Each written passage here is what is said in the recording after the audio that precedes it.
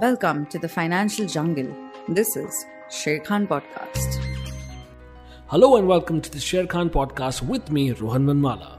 Today we have with us the head of investment products at Sher Khan, Mr. Gautam Kalia. Welcome to the podcast, Gautam.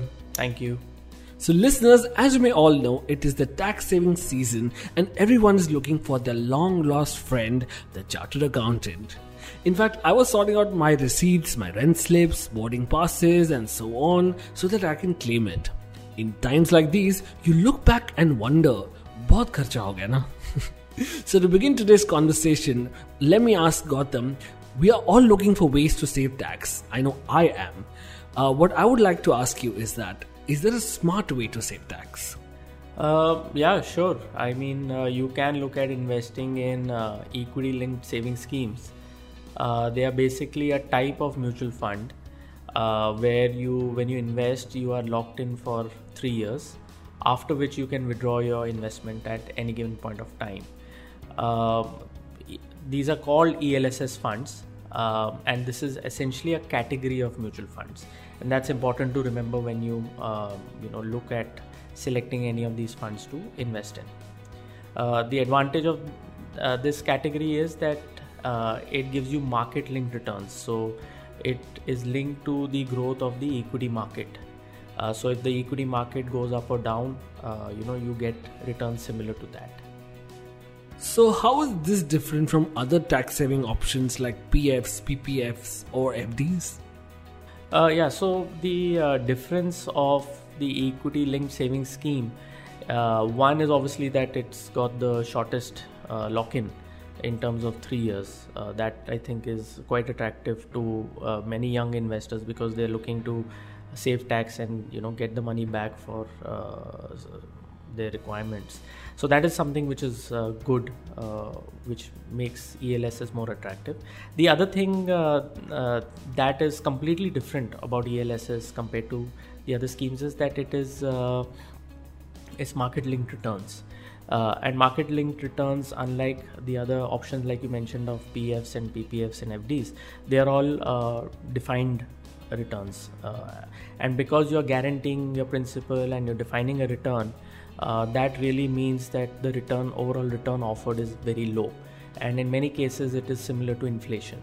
But if you're looking at long-term wealth creation and growth, then you have to start looking at investing in market-linked return options like ELSS, and that's a viable option for clients looking to grow their wealth over the long term. The lock-in period means if I invest today, I will not be able to withdraw the invested money for at least the next 3 years. Is that correct? That's true. So the minute you invest in an ELSS fund, you cannot touch the money for the next 3 years under any circumstance. But after 3 years, you can withdraw the money at any given point of time. During the 3 years, you'll obviously be able to take a look at the value of your investment. Unfortunately, you will not be able to withdraw it. Incidentally, 3 years is the lowest lock-in period compared to any other tax saving instrument option that is currently available. So you have some 3-year FDs also that constitute as tax saving, but really ELSS has the lowest fixed lock-in. So does that make this a closed-ended mutual fund?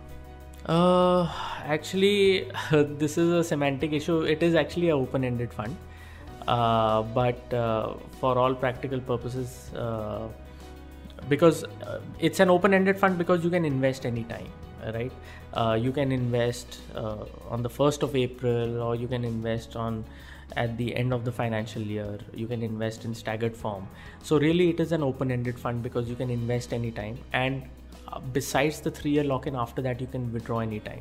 So it is I would say not a intuitively assessed as open-ended, but actually it is open-ended, and that's one of the advantages as well, because then you can invest in an ELSS through a SIP, right? Normally in close-ended they are available for 15-20 days, and that's the entirety of the investment window that you have. So that the only option you have there is lump sum. You don't have a SIP option. So here the advantage is that you can actually do a systematic investment plan, put in money every week or every month depending on your cash flow, and save money for tax as well as growth.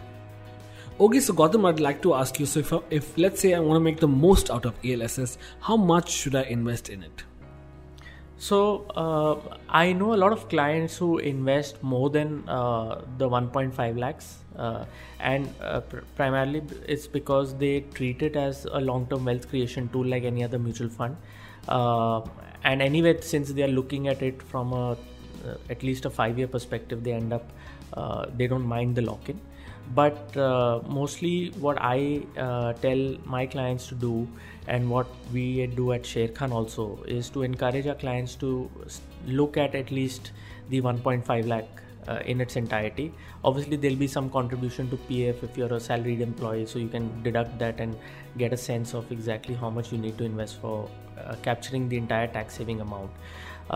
So I would say look at 1.5 lakhs and then subtract the other investments that you're making to come to that residual value of what you should invest in ELSS.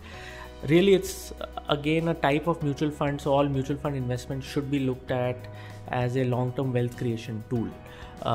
The added advantage here obviously is the tax benefit, so that should not be ignored, because that is just, that just adds to your overall return when you flip the maths on its head. That was quite helpful, Gautam. Thank you so much for being part of this podcast. Thanks, Rohan. Thanks a lot. But there's still so much more we'd like to know about ELSS. We've still got questions about withdrawals, returns to expect, and much more. We'll cover all these questions in our next segment on ELSS. So until then, stay tuned to our next podcast. Mutual funds are subject to market risk. Please read the offer document and scheme-related documents carefully before investing. Refer to Sharekhan website for the detailed disclaimer.